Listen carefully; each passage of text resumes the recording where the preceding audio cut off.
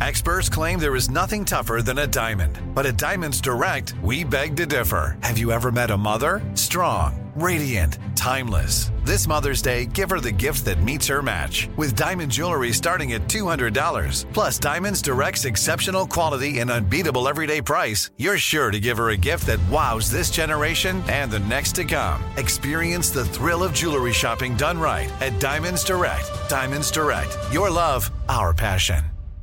Enjoy all your favorite sports like never before at BetMGM. Signing up and playing is so easy. Simply sign up using code Buckeye and receive up to $1,500 back in bonus bets if you don't win your first bet. When you register with BetMGM, you can get instant access to a variety of parlay selection features, live betting options, and the best daily promotions in the business. And with BetMGM at your fingertips, every play and every game matter more than ever. Place your moneyline, prop, and parlay bets with the king of sportsbooks today. Sign up using code Buckeye and receive up to $1,500 back in bonus bets if you don't win your first bet. That's right, up to $1,500. Again, sign up using code Buckeye and receive up to $1,500 back in bonus bets if you don't win your first bet. BetMGM and GameSense remind you to play responsibly. 21 plus and present in Ohio. Subject to eligibility requirements. Rewards are non-withdrawable bonus bets that expire in 7 days. Gambling problem? Call 1-800-GAMBLER in partnership with MGM Northfield Park. That's 1-800-GAMBLER. This is your moment, your time to shine, your comeback. You're ready for the next step in your career, and you want an education employers respect. So you're not just going back to school, you're coming back with Purdue Global. Backed by Purdue University, one of the nation's most respected public universities, Purdue Global is built for people who bring their life experience into the online classroom. Purdue Global, Purdue's online university for working adults. Start your comeback today at purdueglobal.edu. The Armstrong and Getty Show. Just a quick payoff on what we were talking about. We had one police officer say 12 complaints against an officer in a career that long doesn't mean anything unless you know what the complaints were. And then somebody else said they were a 27-year veteran, not one complaint. Interesting. Take that for what you want. Depends where you are, too. Yeah. Certainly. Among the things we won't be talking about because we're so busy with domestic stuff, India and China moving troops to their shared border after a clash. That's great. Hong Kong is melting down as the Chinese communists are trying to stamp out the liberty and independence there in Hong Kong. We did finally hit 100,000 deaths. But yeah, and also Mike Pompeo, the State Department has declared Hong Kong is no longer politically autonomous, not anonymous. We know who they are. They're not autonomous, which matters a great deal in various trade and financial agreements. And it's a real, it's more than a shot across the bow of China. It's more like a shot to the chops. And China, meanwhile, continues to militarize the South China Sea. So, golly gee, the world not polite enough to stop doing what it does while we deal with the COVID. On a completely different topic, this is so hot in your blue and purple states, often pushed by the unions, these laws that outlaw gig work, essentially. And Tim the Lawyer Sandifer, longtime friend of the Armstrong and Getty Show. Tim is the Vice President for Litigation for the Goldwater Institute and the author of a number of great books, which we will tell you about later and via the website. Tim joins us. Hey, Tim, how are you, sir? Hey, I'm just fine. Thanks for having me back. Oh, yeah, it's always a pleasure. We have a number of civil liberties type issues we'd love to pick your brain on today, but we know you at the Goldwater Institute have joined in the fight against California's notorious AB 5. Tell us about it. Yeah, so AB 5, for those who don't know, is this state law that requires people who would prefer to work as freelance workers to instead be classified as employees. And that's a bad thing for a couple of reasons. One is it deprives people of their own freedom of economic choice. It's always amazed me how the left likes to call itself the party of choice when in fact it's devoted to depriving people of the freedom to choose when it comes to their economic circumstances. Can I just jump in that just for people that might not think of freelance workers, who are those? That's like your Uber drivers, wedding photographers, people that deliver newspapers, musicians, journalists. Yeah, a lot of those people. But back to Tim. And these people prefer to work freelance for a number of reasons. One is because, like with musicians, that's just the nature of their work. They travel around, they perform here and there. It doesn't make sense for them to work as an employee for a particular corporation or something. And the other thing is that costs a lot of money.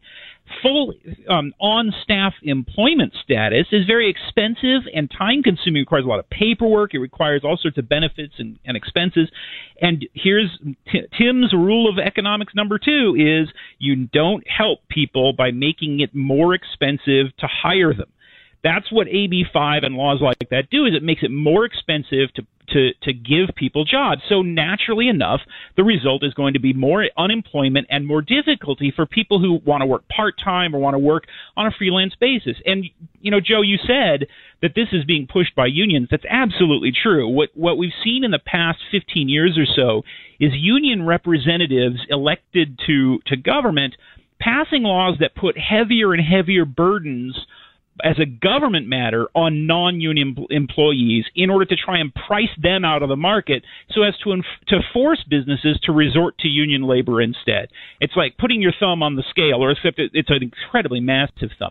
And one of the big problems with AB 5 is it even applies to journalists, to writers, and puts a quota on how many articles a freelance journalist can submit to a journal before that person has to be put on staff. You're allowed to submit 35 articles to a newspaper, and after that, you have to be hired on full staff. So what's happened then is the newspapers have hired all these people, right? You forced the newspaper to provide them a full-time job they can support a family on. Good on them. Especially because, everybody knows how the newspapers are just rolling in the dough right now. The newspapers are just financially so solvent that this couldn't possibly be a problem for them, right? Well, of course, that's ridiculous. In fact, not only does this hurt the media generally, but it particularly hurts small-scale papers like alt weeklies and small community papers that very heavily rely on freelance contributors because they can't afford to hire on full staff. Well, what does that mean? That means that your establishment media is protected in a way that your non-establishment media isn't. The freelancers tend to be the people who do the stories that the mainstream establishment media doesn't do for whatever reason, either because they're afraid to or because there's just no money to be earned in it or whatever. Whereas freelance journalists tend to focus on small communities and important investigative anti-government work, things like that are really important to free speech. And AB 5 restricts that, basically censors it.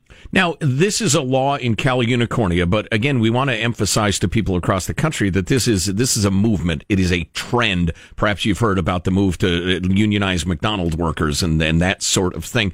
What do we know about the Lorena Gonzalez, the legislator who championed this thing? Well, she is an ideological pro-union person. She believes the ancient, worn-out, obsolete canard that unions speak for the little guy. In reality, of course, unions are big faceless corporations that exploit workers for their own private profit. But she's a rigidly ideological pro-union person who thinks people should not get a job unless a union boss says they're allowed to.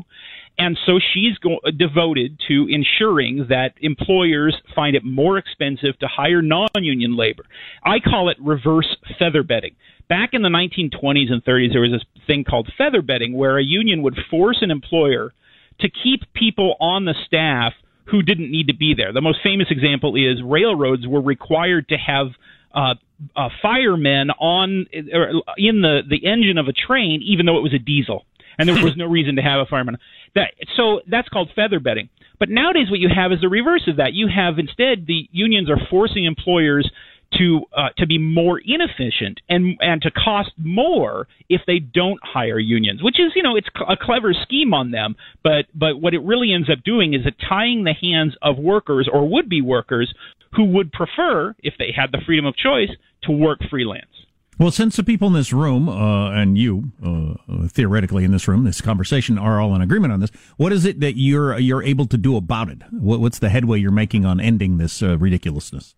Well, there's a lawsuit now that's pending in the Ninth Circuit Court of Appeals. It was filed by our friends at Pacific Legal Foundation, where I used to work a few years ago, and we filed a brief in support of them in this case, focusing on how this 35-item quota for journalists, not only is that a violation of people's freedom of economic choice, but it violates free speech, because it only applies if the articles the person submits are pertain to a topic or an event. And what that means is if you're like, a poet and you write poems that aren't particularly about anything, you can do as many of those freelance as you want. And if you get paid for it, that's perfectly fine. But if you write articles about the same subjects, then the 35-item quota applies, which violates the First Amendment. I mean, this literally is a thing that says if I submit 36 poems to a magazine, that's okay. But if I write 35 articles about poems, now all of a sudden I have to be full-time, on-staff employee. Well, and I would submit to you that if I want to exercise my First Amendment rights and somebody says, hey, that's good, I want to publish it, and Lorena Gonzalez or any government official between, the great coasts of this beautiful land. Sorry, Alaska and Hawaii, you get nothing. I kid. But the idea that any government official would say, no, you don't get to publish that in that place because you've already published enough. That's beyond a violation. It's an obscenity. It's horrifying. As the old saying goes, I'm old enough to remember when Democrats thought that mature adults should be free to do as they chose with their own minds and their own bodies. And apparently that doesn't apply outside the bedroom. Apparently, if you want to get a job working for a freelance for Uber or a pizza delivery company or working as a journalist or whatever it might be, you need to get the government's permission. This has devastated community theater, by the way, because they would hire a pro to do their lighting, for instance, on a 1099 basis, an independent contractor, and there are now severe limits on that, and so now all you have is giant theater and like high schools. And it's crushed community theater. But Tim Sandifer is online, Vice President for Litigation at the Goldwater Institute. And published poet, speaking of poems. I saw that tweet a while back. Where one of your poems got published where? First Things Magazine. That's very impressive. Is that the one about the guy from Nantucket? No, they wouldn't print that one, but I will say I was happy. It was the first time that I ever got paid for a poem. Yeah, that's cool. It does happen. People do this, and some people make a living at it. And you're a professional poet. You're a professional poet. That's awesome. Yeah, that's right. I can only do 34 more of them before I need the permission from the government of California. Good Lord, when you put it like that, my blood boils.